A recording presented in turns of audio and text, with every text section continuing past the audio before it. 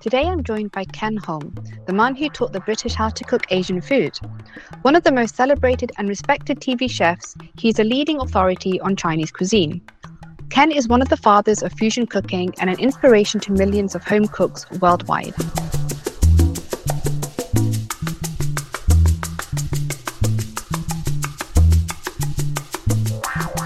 Good morning, Ken. How are you today? Fine. Thank you. Nice to meet you. I'm so happy that you're here. So, as you know, my podcast is called The Naughty Bites. I love it. I have to ask you, what is your guiltiest pleasure? My guiltiest pleasure is I live here in Bangkok part of the time, and right down the street here is a lady who sells fried chicken skin. It's very naughty and bad, but it's so good. It is so good. And the thing is, she sells out all the time very, very quickly. So I have to be there at the right time. I said, "You got your chicken skin?" I 3 packs of them. It's so good. And do you have a dipping sauce with it, or just as is? No, you could just, all it needs is a little bit of salt. You don't want to take anything away from the delicious fat. Oh my God. So if you have to compare the chicken skin with pork scratchings, what would you pick? Same thing. The same thing. I know. That's amazing. I must try it. So I wanted to ask you, as an ambassador for Action Against Hunger, you help families feed their children and build a sustainable future. In what ways have you helped them achieve sustainability? Well, I think by raising funds for the charity. And how do I do that? Well, what I know how to do best is to cook. And what I do, Nisha, is, for instance, every year we auction some dinners. Okay. About a couple of dinners a year. And usually I set a minimum of at least 2,000 or 3,000 quid per person. Okay. And for 4 people maximum. And they come to one of my homes. In fact, there's some people that have come to my place in France and Paris and here in Bangkok. And I cook for them. Yeah, and of course I supply everything with wine and everything. And of course all the money goes to Action Against Hunger. And what I love about that, I'm able to do that by raising funds for them. And, over the years, I've raised hundreds of thousands of pounds. And this helps the charity to help people, to, for instance, do sustainable farming and to teach them. More important of all, it's not just giving them food like charity, but to help them to help themselves. And that, to me, is really good. That's really sustainable because you're really giving them the charge and to let them understand how they can sort of grow food and how to sustain it, and to do it in a way that once the charity is gone, they can help themselves. So it's good because it makes them the educating part makes them more self-sufficient, and absolutely also understand their vegetation, their soil, to make things, for example, growing tomatoes in winter. You have to understand your climate, your nature, and understand each soil is different to every country and what's best to grow there. So I think that's fantastic. It really drives me crazy. In the West, for instance, we have gotten away from living seasonally. And what I mean by that is we should only eat asparagus when it's in season. We should only eat tomatoes in season and strawberries. And why are we eating that in the middle of Christmas. I mean, it's crazy. I don't get it. Like, it drives me insane because recently I read an article on in the New York Times that there's a food shortage in the UK. And tomatoes. The tomatoes. Oh my goodness. It drives me crazy. It's exactly that. It's exactly that. And you're right. It's number one, it's not sustainable because we shouldn't be flying all this in. And I know that Spain is growing them. Yeah, it is. Yeah. But I think it's not hot enough in Spain. It's not, because it's winter. It's our winter. And we've had, because a lot of the vegetables and fruit come from Almeria, which is an hour down the road. And it's still winter there. It's not summer. And so when you're trying to grow tomatoes in winter, it's not going to be sustainable. And so, of course, there's going to be shortages. But again, and it's right. And you agree with me? It's not good at that time because it's terrible. It's not sun.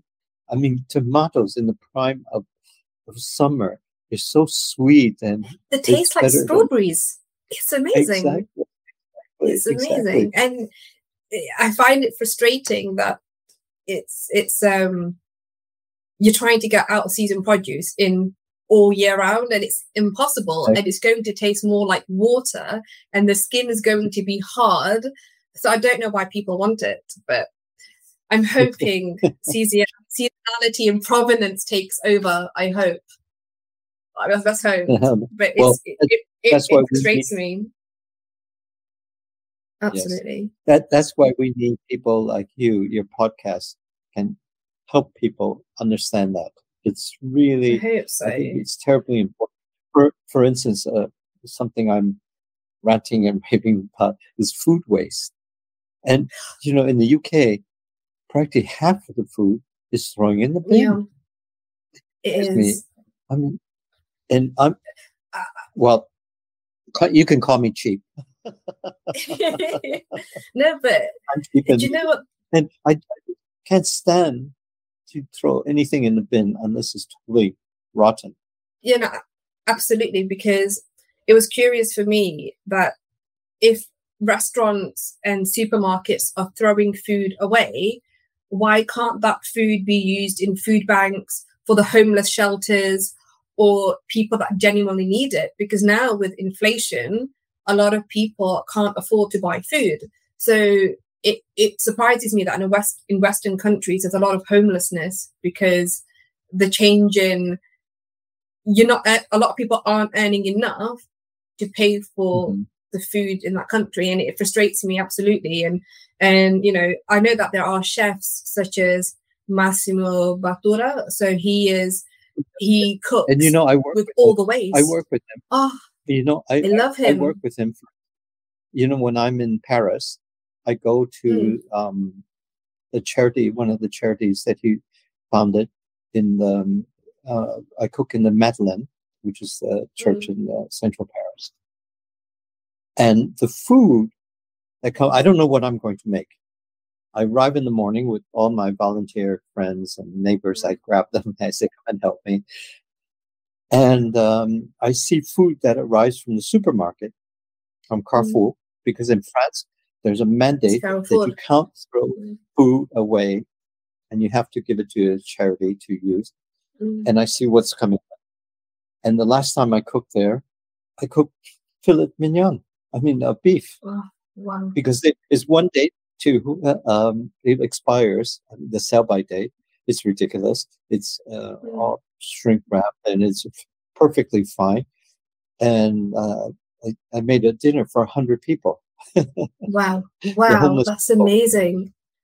But I find, oh my God, I'm so hungry. But this is the thing, like, I feel like there's not enough awareness about this in the industry. There are chefs that are slowly, changing their direction into, for example, there's another chef, James Golding, and Stephen Harris, and they have their own plot of land within their kitchen, within their garden, and they'll go, okay, what am I cooking today? Let's go to the garden. And they'll see what is being grown. You know, they make their own butter. So they're all about provenance and sustainability and seasonality. And I think a lot of chefs should be going towards that, because, you know, there's so much things, so much wastage, and that's what frustrates me in the industry. Like, you know, for instance, Anisha, you know, a lot of people don't know that over the years, I'm not just a television cook, but I had a professional career where I went around the world in restaurants and consulting and things like that. So when I work in the kitchen, first thing I look for the bin, because I said that's where your profit is. For instance, it's true. You're peeling garlic. Well, don't throw the peels away. Throw them into stock. When you're making a stock, throw the peels of the garlic in there. Yeah. And you'd be surprised at how wonderful the stock will taste just using garlic peels. After you get everything, all the flavors out of them, then you can throw them away. But do you know what I do with garlic? You're going to think it's a bit strange, but I roast my garlic skin with olive oil. So I collect them, roast it with olive oil in the oven. And when it's slightly not brown, but when it's almost, you know, super brown, I crush it and use it as a seasoning. And I use half of it in my soil. And when I grow coriander or fenugreek, I put my seeds in, and there's always the leaves have an essence of garlic as well, because I think the nutrients really help flavor the food. But a lot of people don't think about that. Or peeling your potato skins and making crisps out of them, oven them, season it, and have them as crisps. It's got so much nutrients in the skin, but a lot of people just throw the peels away. Yes, that's true. God, we can have this conversation all day. So another question I wanted to ask you was... That's a great tip about the garlic. Try it, but it works really well. And with ginger, I love ginger. So with ginger as well, I constantly grate it. Yes, you know what I do? When you peel the ginger, I keep the peel, and I make a drink with the water, just with a little bit of honey. I boil the peel, and I put a little bit of honey in it, and I keep it as a drink in the fridge. It's great. Ginger is so good for your health. Try that. And, because I just peel, like I grate the whole thing and put it in my water with honey and lemon as well, like lemon peel. And I just I love it. It feels really like comforting. That's why you look so young. Thanks. It's called Asian skin. I'm sure it's called Asian genetics. We all the spices. Natural Botox, it's called. I have to tell you, there's something I make in France. For instance, in southwest France, and they of course have a lot of ducks and everything, and they used to throw away the duck feet. And I said, do not throw away the duck feet. I said, you make a confit for me, and I'll give you the my Chinese recipe with ginger, spring onions, garlic, star anise, 5-size powder, and the duck feet.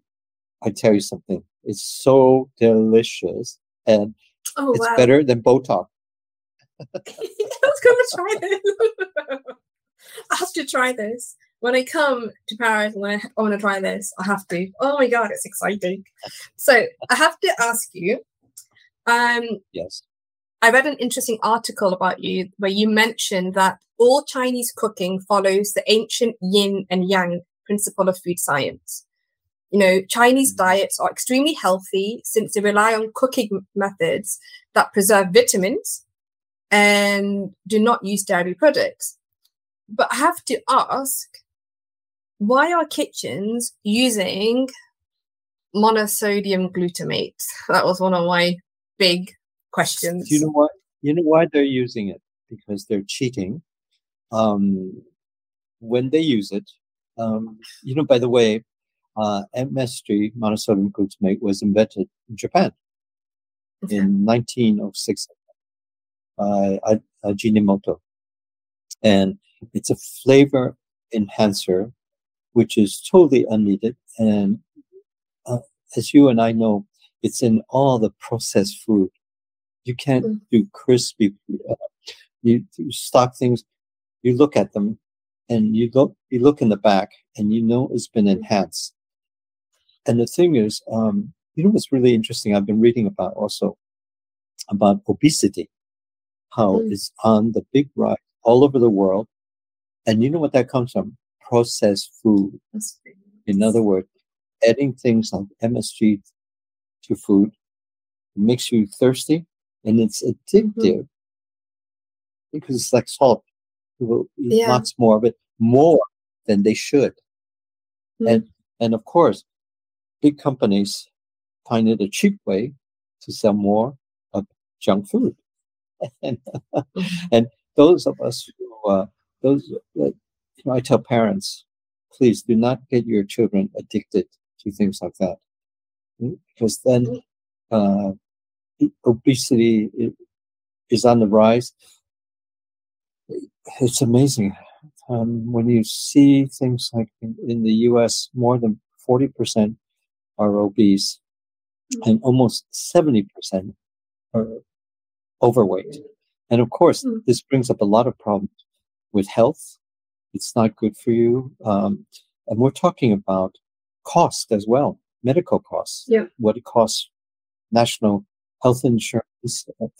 It's not good all around. And I always grew up with, so we were poor, but we had good food that was seasonal. We ate things that came into season. And it was great when it went out of season because you were sick of it. And then it's true. And then what happens is when it comes around again, you look forward to it. You say, "Oh my God, asparagus is coming back in." And people don't realize that it's also, if you eat seasonally, it's a lot cheaper. In other words, you go and buy what's in season, and invariably the price is very low. Why? Because it's in season. They have abundance of it. Yeah, exactly. And they need to get rid of it. And also, too, what people should do when it's in season, they should buy it, cook it off. And this is where the freezer is very good. That's not processed food. You cook your own food using good ingredients, no such thing as monosodium glutamate, and you freeze it. And it's really good. Actually, I think the freezer is probably the best investment for saving food costs, simply because you can make things, save it, and it cuts down food waste, what we've been raving about. Absolutely. Absolutely. But it's curious from when we were talking about MSG the other day, I wondered, because a lot of people are having health issues related to MSG. You know, I myself, so you get headaches. I ended up having IBS from it, and I was in hospital for a while. My husband gets stomach aches and headaches. So then and my uncle collapses. And it's really curious that we have to be careful that where we eat, we don't have anything that has MSG. But then I thought, is there a connection? You know, you mentioned obesity, because it's a flavor enhancer. You want more. You know, it's a money-making thing as well. But then if you're having headache, my husband's stomach aches, and me with IBS, there must be a thing with like a connection with nerves and your nervous system as well, because we don't know what goes into MSG. Really, I should find out, but what really goes into it and how it actually affects our body, because it's not natural.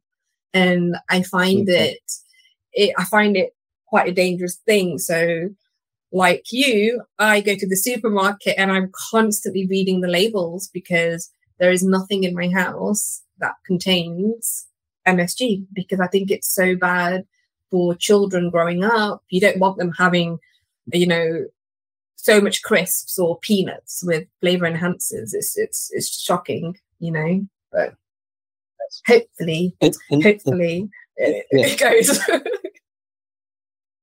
And I know when I've had it, because you get extremely thirsty and dehydrated as well. Yeah. So, I mean, as we know, that can't be good. simply because, especially for older people, you have to be aware of dehydration.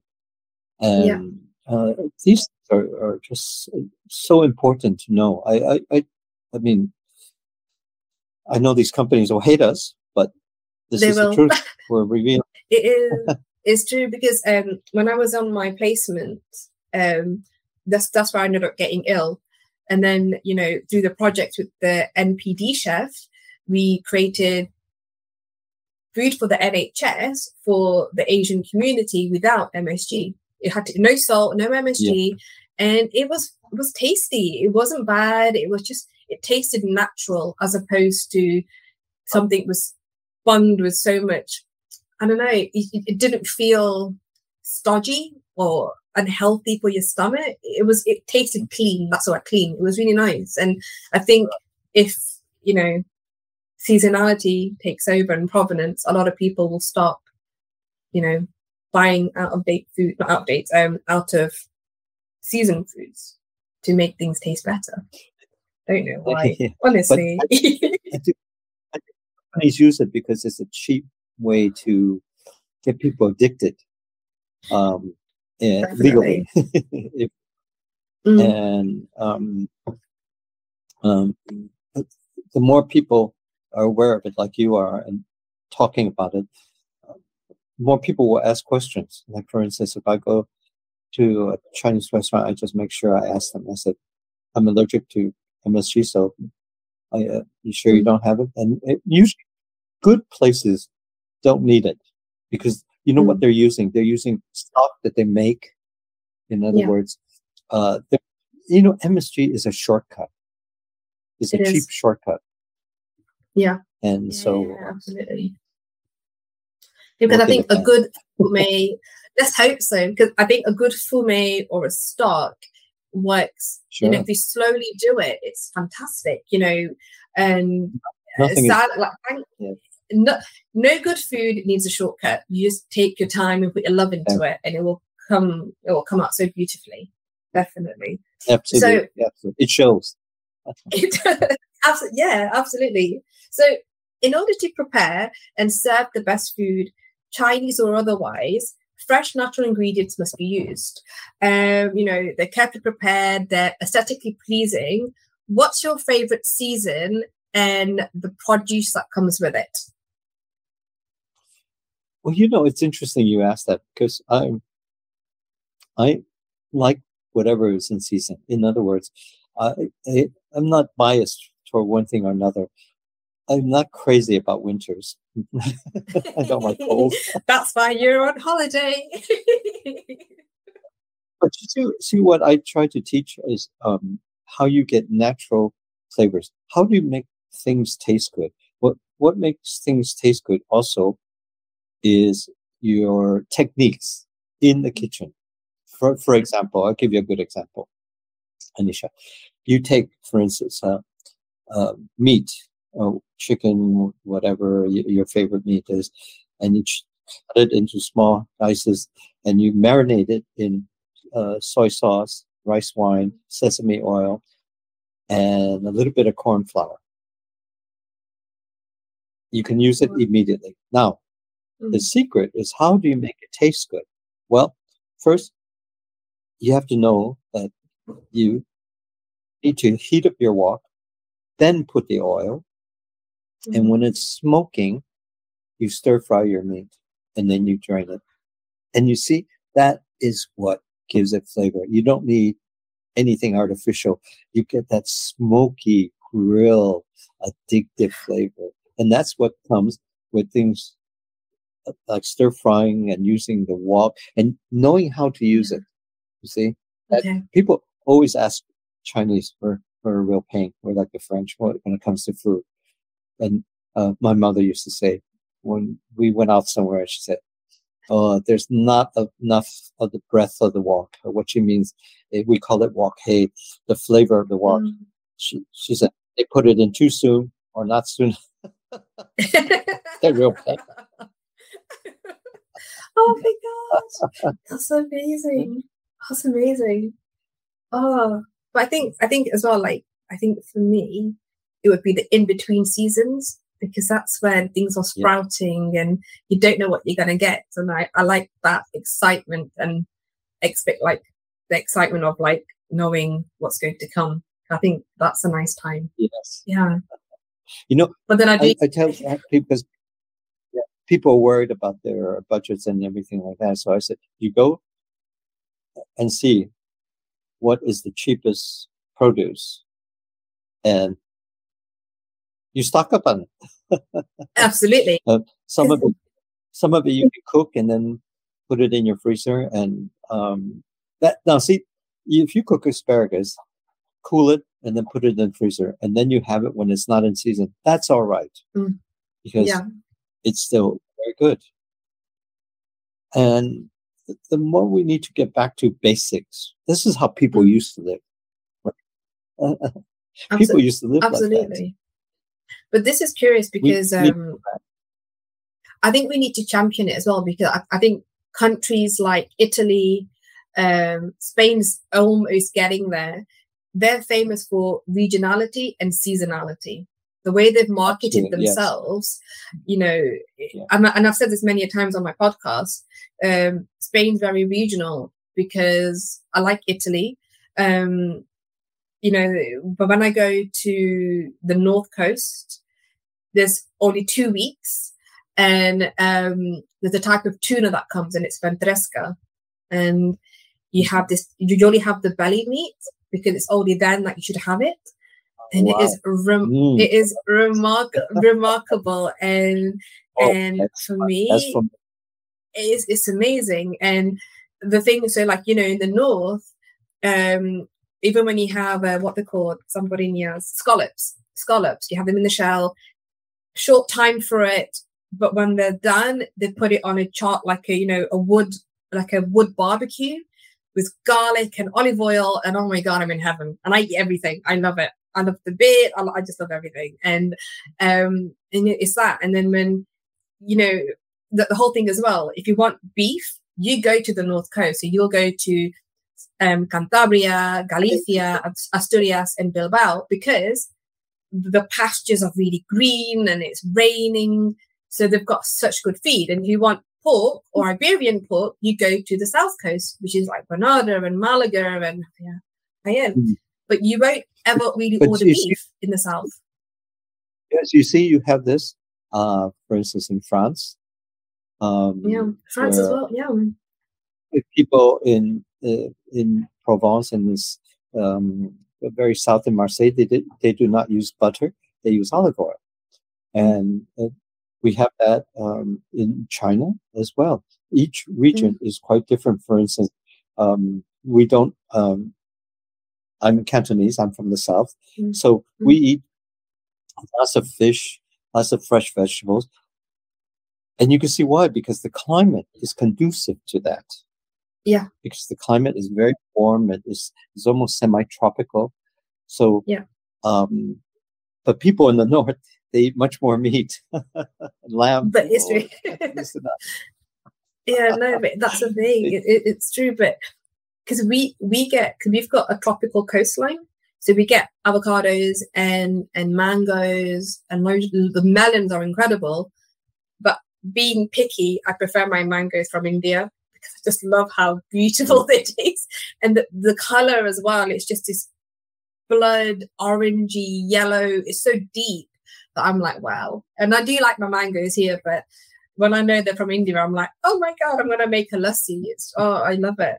It's so good. Also, too, what I try to tell people is use your nose. In other words, as you said, mango. Here, I'm in Bangkok. It's tropical. My God, the mango! You smell it. You just. But you want to rub it all over you. It's true, because you know what I like with the mango is when the sugar starts sap. You know, the sap comes out, and that's when you know. Eat it then, because it's just it couldn't get any sweeter. It's delicious. Yes, and people should let things ripe. I love my fruits very, very ripe. In other words, we have this thing now. If bananas start getting black, oh my God, we gotta chuck it up. Are you joking? That's the best. As you said, that's when all the sugar comes out, and bananas that are just very sugar blackish. spots. They're so good. They're so good. It's curious. My little son, he's really particular with his bananas, and he likes them just ripe. He will not have it without any black sugar spots. It has majority of the peel is. Yeah, he knows what he likes, and he's like, if it's like tastes chalky, I'm not having it. And he'll smell it. He's got this habit of smelling his food before he eats it. And he's only 2, but he surprises me. He surprises me so much. And with the banana, he'll smell it and he'll go, Este. And I'm like, okay, so that's the one. And he knows, and it's sweet. He's a chip off the old block. He is. I'll tell Carlos this. But it's interesting that, if we teach our children well, they'll continue to do the same. Absolutely. I've been lucky. I'm lucky. We grew up very poor, but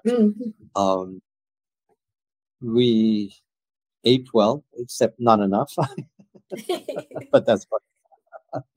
But what I meant by that is we always ate seasonally, and everything my mom made was simple but delicious.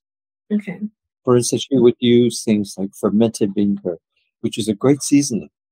It's inexpensive, and it just adds depth and flavor to, for instance, like bitter melon. Yeah. And all those kinds of things are also good for your health as well. But don't realize, I tell parents, the best thing you can give your child is a lifelong love of veggies. Yeah. Because you see some that will never eat veggies. And if you teach them to love vegetables, you're giving them a healthy lifestyle that will be great for them. That's your biggest gift to them. Yeah. Eating habits are really important. If you teach a child to eat right and well and to love things in moderation, you're giving them good health for the rest of their life. I think so. I think because I remember when I was teaching English over a decade ago, we had a section on food, and the children I was teaching were about 8 years old.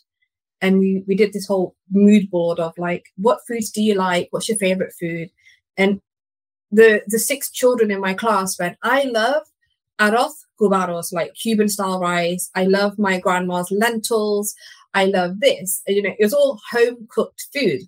And what surprised me was, what's your least favorite food? Hamburgers, chicken wings, and it was all processed food. It was really curious. Like, I don't like it because it doesn't taste like homemade. And everyone said homemade, and I was like, you guys are 8 years old. It blew my mind. But then I thought to myself, if you've grown up eating food like this, why would you want anything else? Exactly. And it's so important, because then later when they grow up, they go to university, they're not just going to eat anything. They want to cook it themselves, and they want to recapture that home. That's also too. You agree with me? That's a lot of love. I mean, home cooked food. So. It is. It's love, but it surprises me as well, because Lucas grew up on Carlos making homemade soup from 6 months, and it would have like, seasonal vegetables, some garlic, and maybe some meat, But what surprises me, because he was eating, we never bought jarred food unless we were traveling somewhere, but 99% of the time it was home cooked food. But now I'm glad it was, because he eats the food we eat, and he doesn't eat things, because we don't eat processed foods. I make my own fish fingers, I make my own chicken nuggets, but I don't really make it. But when we do, he doesn't eat it. He doesn't like chips, and he doesn't like, deep fried food. And that's why I'm like, we did well in indirectly educating him with good food. Yes. Which is good. So there's still room to grow in the UK. it's a gift for life. Absolutely. I mean, he carried that with him all his life, and he's going to grow up. Absolutely. So how, when we talk about food and provenance, how do you think, and, the stories and the teaching from your mother, how do you think it's shaped you and the way you've embraced it in your life?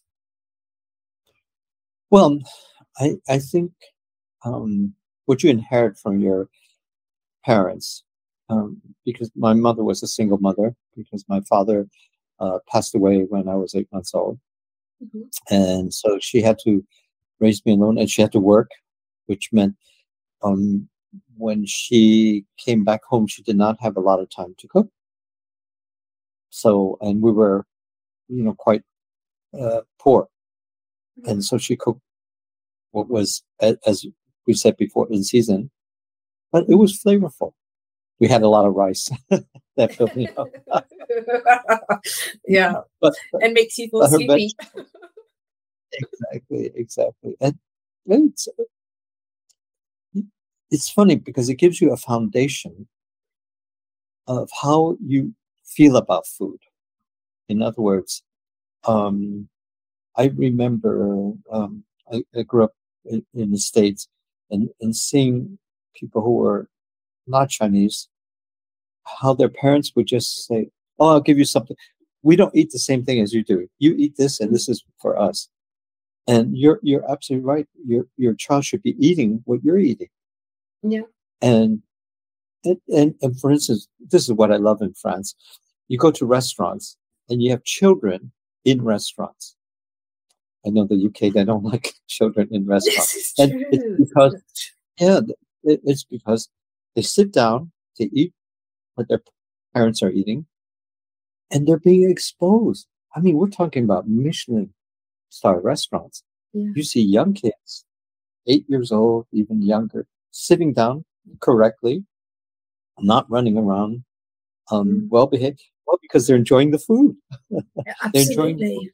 And their parents are teaching them about the food, why it's good, and they don't go, "Ooh, what's that?" They go, And no, but it's true. I was fascinated when I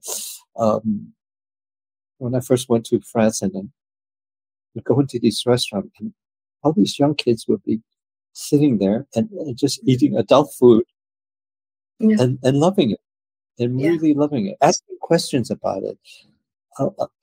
And also, it's not just food. It's about how it's made and what it is, what it comes from. And we need to learn to respect that as well. Yeah.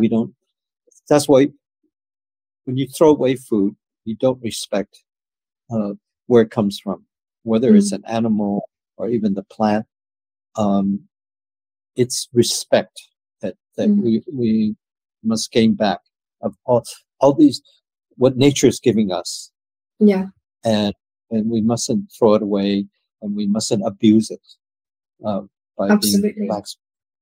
So all those kind of, I think, are really important. And these are things I learned from my mom too. See, because children learn from their parents, and we have to be careful and not sort of throw away money because we didn't have. But it's not only that.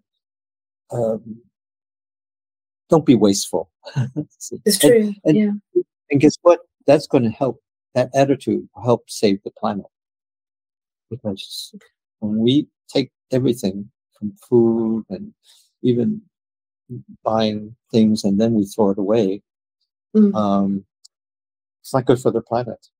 Absolutely. I think it's good to be mindful, mindful of what you're cooking, how you're cooking it, where it comes from, and how you actually eat it as well. It's like a process of connecting with everything that you're doing for that ingredient. Absolutely. Absolutely. But it was one process is not cut off from the other. Yeah, it's connected. It's connected. And I think it was interesting you saying that children go out to eat with the parents. It's the same culture all across the Mediterranean. We take Lucas, but it's curious, like we take. this is why they live the longest on the planet. Exactly. enjoyment, relaxation, good sun. It's all ticks, it's all ticks and win-win.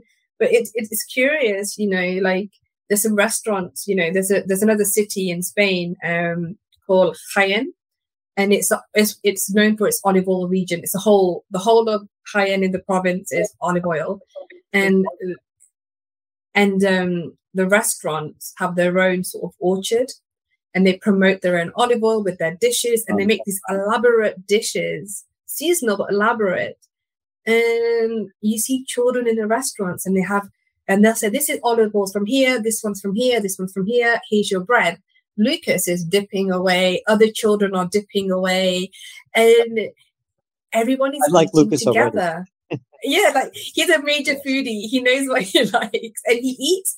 But what I find amazing is that when he smells food, he eats it, he starts laughing like, ha, ha, ha, ha, ha, because he's enjoying it. And when he's not laughing, he doesn't like it. But I see all the children with their families, and I'm like, this is what food should be. And I think it's sad that, I grew up in the UK and children have to sit in another part of a restaurant, or before 7 o'clock, you've got to take your kids home. And I am like, this is not life. And children are missing out on these experiences that we take for granted in the UK.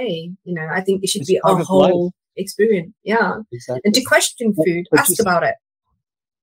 Yeah, see, the UK has changed now. I think I try to sort of trace myself what happened. I think part of that was because of the war.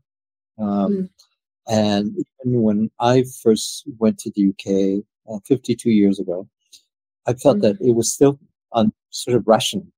And it was just coming out of the war.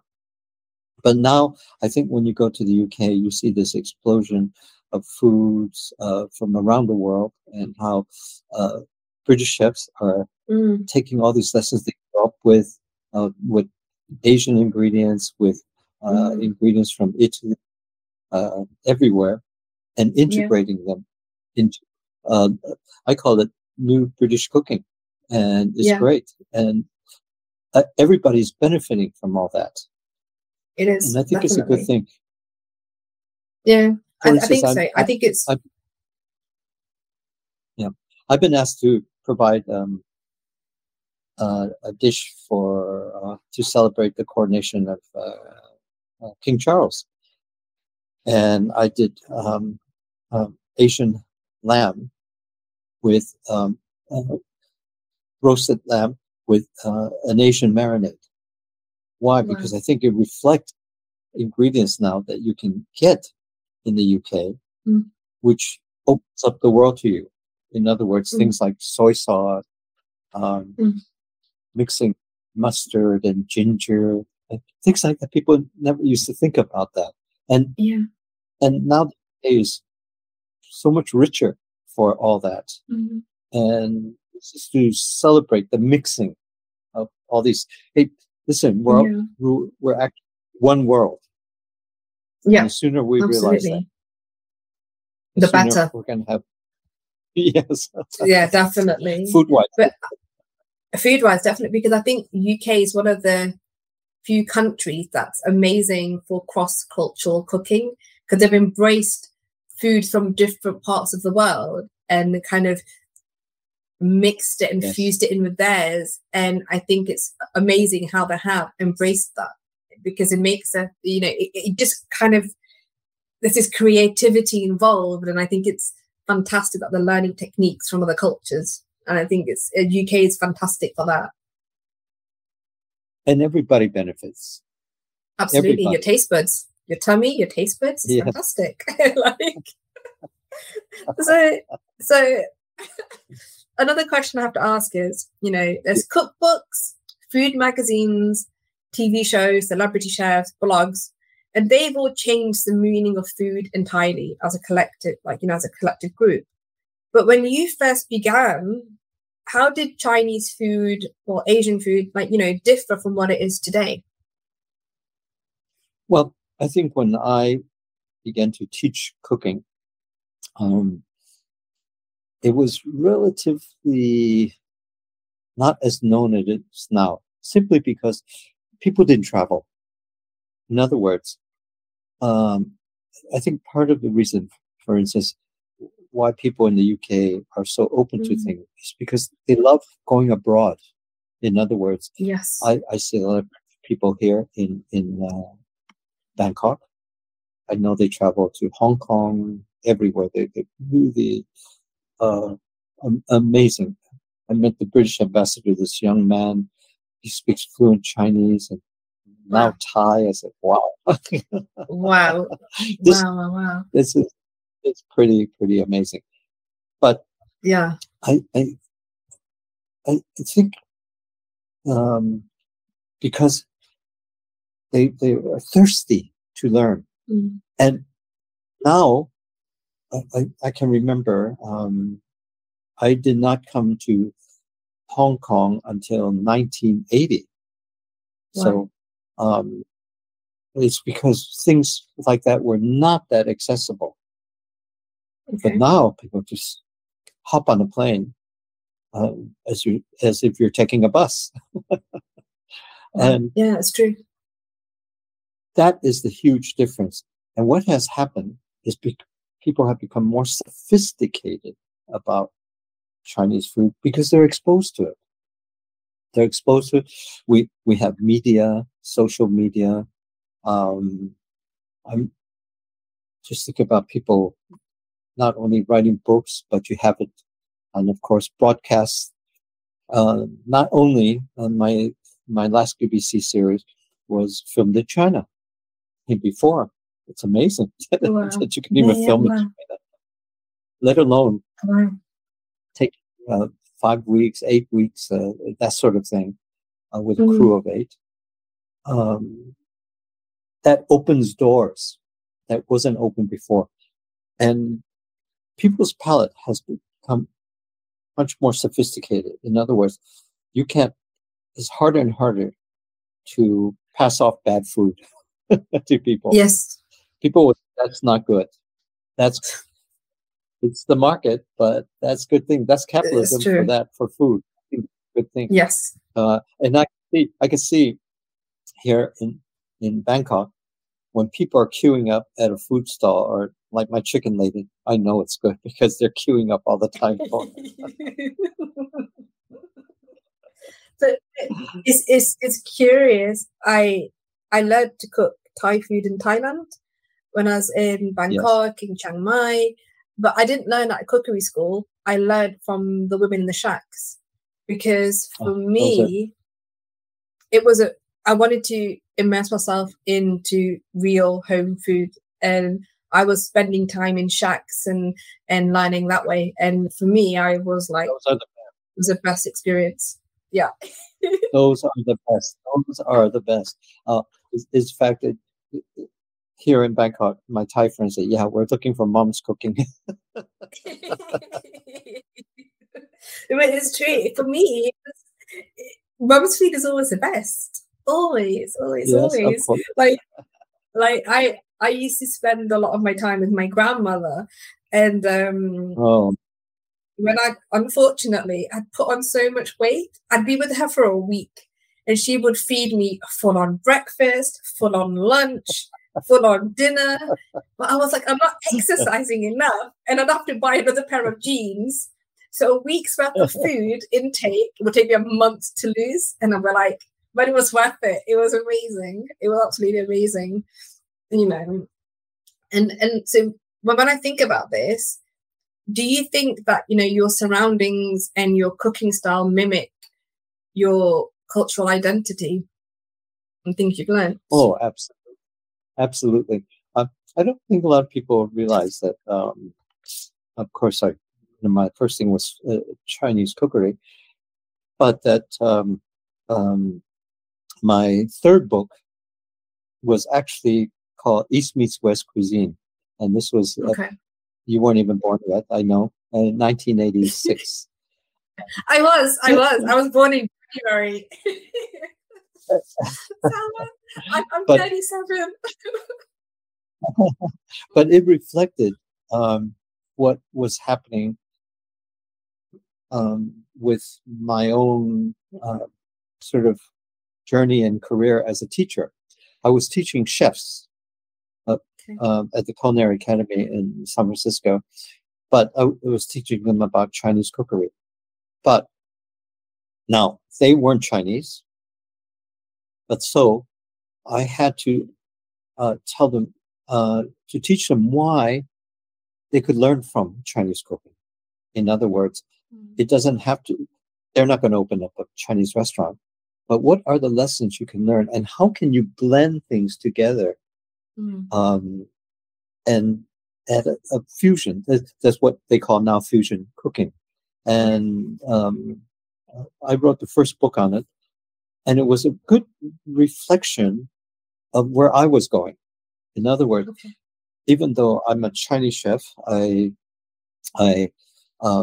was interested in French cooking, Italian cooking, for instance. And when I went to Europe, it just opened eyes, my food and my palate.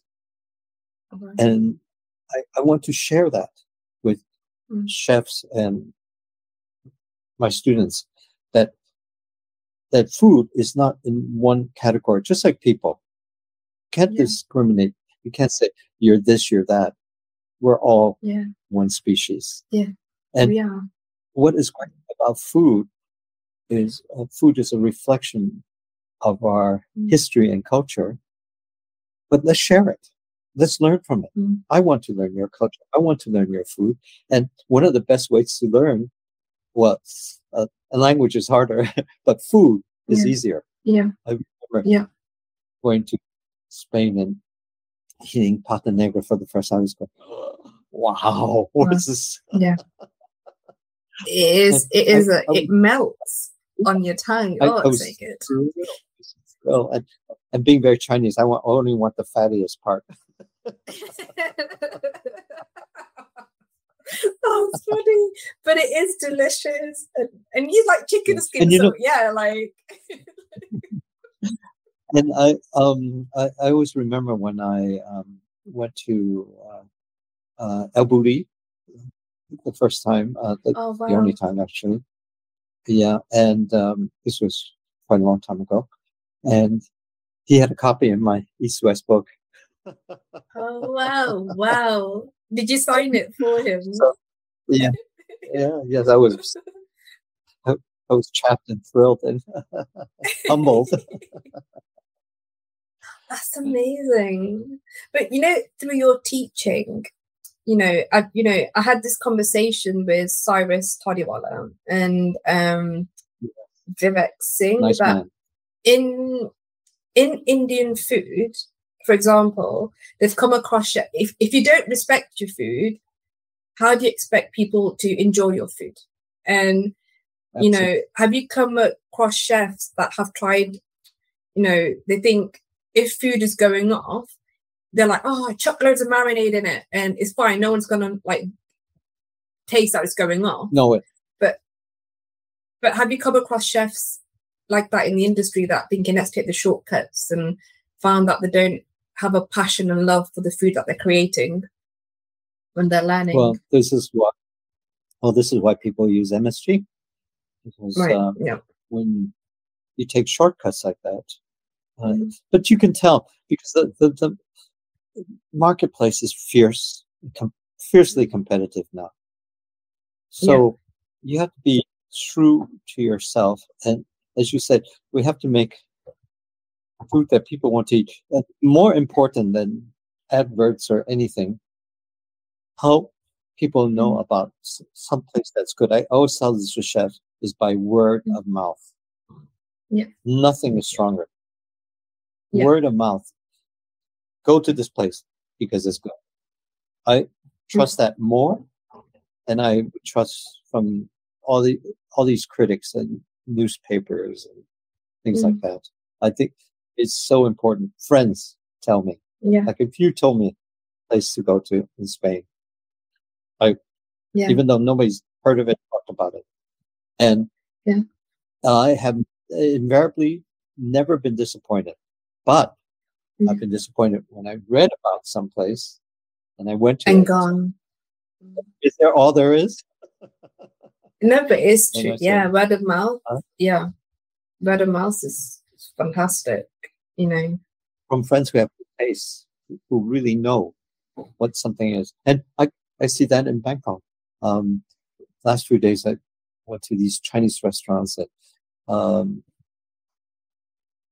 people have recommended. My gosh, wow, fantastic. Really top notch. Let's see. it's true. It's true. Like for me in Bangkok, I loved going to Little India because the food Yes. was like being in India. I was like, I was Yes. having curry for breakfast. I was like, this never happens. And like, even I have this memory of when we were in Singapore. Again, we went to What the a Little great India. foods. It was Yes. one of the most amazing places I ate. And I remember there was a little stall, and it was like, I can't remember what it was. And I had meat curry and paratha. Oh my God. Oh, I still, my mouth is still salivating. It was one of the best meat curries and parathas I've ever had in my life. It was like, it was You're making my mouth the meat, water. it was, because it was like the sauce was really thick and soupy, but like the spices had really like just melt, like it kind of just penetrated into the meat and the meat fell off the bone and you didn't even have to chew it. It just dispersed and melted on your tongue. And I'm like, it was in a tiny street stall. It was one of the best dishes I've ever had in Singapore. I was like, wow, like it was, oh, I'm so hungry. Like, but when it's done with love and it's unexpected, it's always the best as well. Definitely. And I think Singapore is really good for that. What they have, it's a big problem because I was with the Singaporean ambassador the other day. He's a great foodie, and he said the problem in Singapore now is that people are used to good food but cheap. In other words, after somebody's been cooking for 30 years, he's going to retire. Their kids are not going to take over because it doesn't pay as much as if they become a lawyer or doing something else. Okay. And this is going to be a big problem, I think.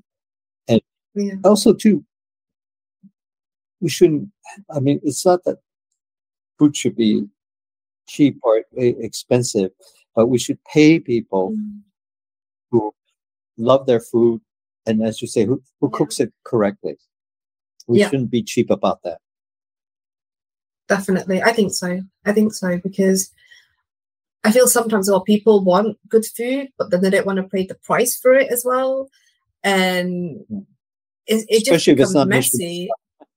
Yeah. But I think, I think as well, it doesn't have to be Michelin star to be fantastic, Exactly.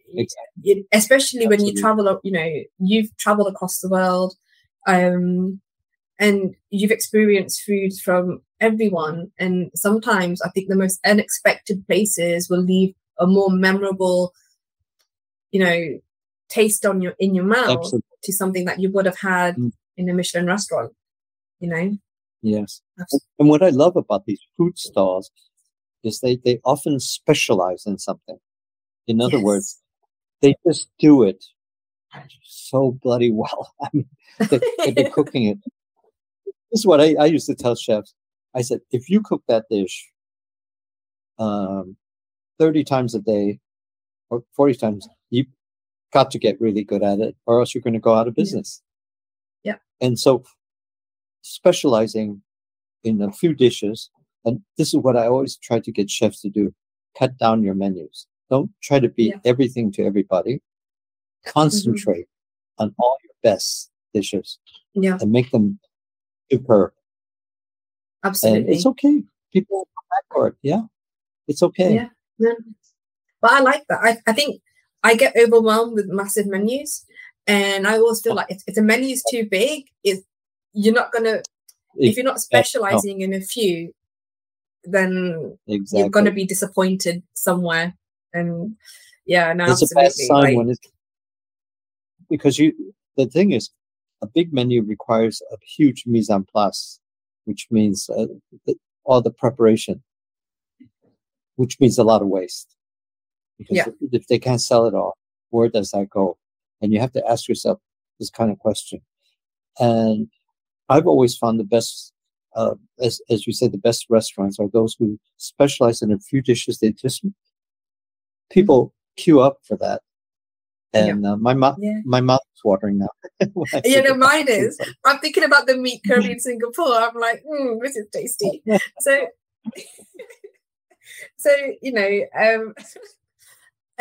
I feel like what we are reflects who we are.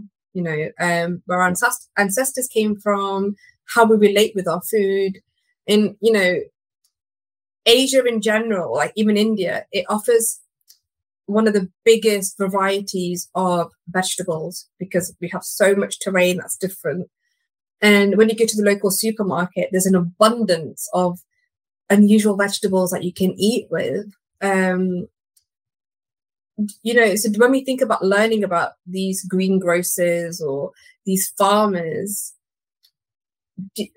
they're sharing their diverse identities that we should talk about because it also has environmental impacts of food. And, when we try and get Indian vegetables across to the UK, there's a food issue there. Like, if we can't grow these vegetables in the UK in its season or according to our terrain, do you think we're contributing to a unsustainable system when it comes to, sharing the story and the food? But you know what we should do? You know what we should do? We should learn also. If you want to cook great Indian food, like for instance, in London or in Madrid or Paris, rather than to buy things from India or whatever, what you do is you take the lessons and you use vegetables that you can get where you are,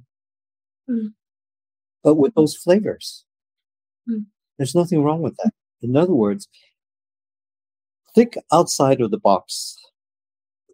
Things that, there's all this question about authenticity. Well, we're not in China, so but we learned the lessons of doing Chinese food and use ingredients that we have.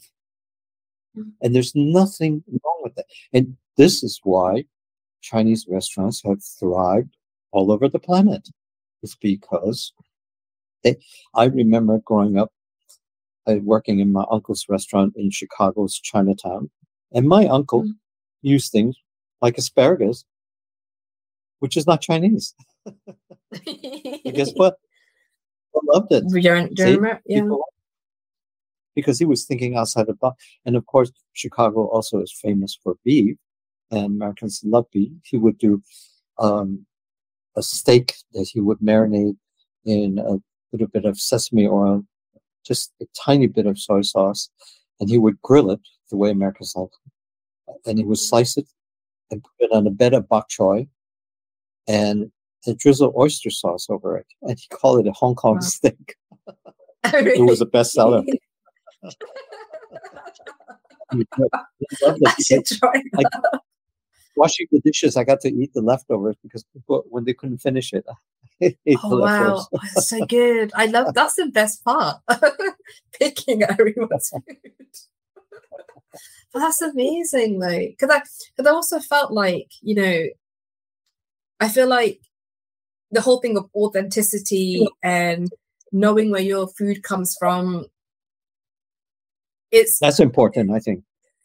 That's important. Knowing the journey. Where it's a journey that is taken, and for example, like at the moment here in season, there's peas and green beans, and I always like to know where it's come from, because I only get peas for about 3 weeks of the year, and when I get it, I try and use as much of it as I can before I get fed up of it. But it's a whole thing, though. Yeah, exactly. Always. And And for me, it's the whole thing of like, I want to know where it's grown, where it's come from. But then when I go to the supermarket, I know that El Corte Inglés has already podded peas, and they sell it 200 grams for €8. And I'm like, €8 for 200 grams of peas? And they're not even in season. And I'm like, why are people paying for that when it costs you €3 a kilo in season? And it'll be tastier. And yes, and I think it's a food issue for me that we're all contributing towards, and we should be more conscious about it, possibly. yes. You're absolutely right. For instance, one thing I try to support a lot is organic foods, because number one, it's sustainable, it's good for the planet, and it's good for your body. And I think that's something I'm finding out. I'm seeing more and more everywhere, especially in Europe, where you see where I live in France, things are organic, and people are more and more pushing that. And of course, for your children, oh my God, that's so important, because you don't want them to be eating pesticide and God knows what they throw into. Absolutely. So my last question for you is, whether it's food identity or sustainability, how is the world of cooking changing since you first started in the industry? Well, I think, I've been cooking for, my God, a long time. I'm 60-something years. That's scary. I could easily be your grandfather. Now, what has changed is awareness about a lot of things. We are more aware that we're in one world. We know things that we do have consequences. We try to be more accountable to society and to our children, simply because they're going to inherit the planet, and we can't screw it up for them. So it's very important. The things we do now has consequences, and more, I talk to chefs, and I love it that they're aware of that. In other words, it's not, their heads are not in somewhere else, thinking that we're going to cook this, I'm going to do that. As you said, where does it come from? How was it done?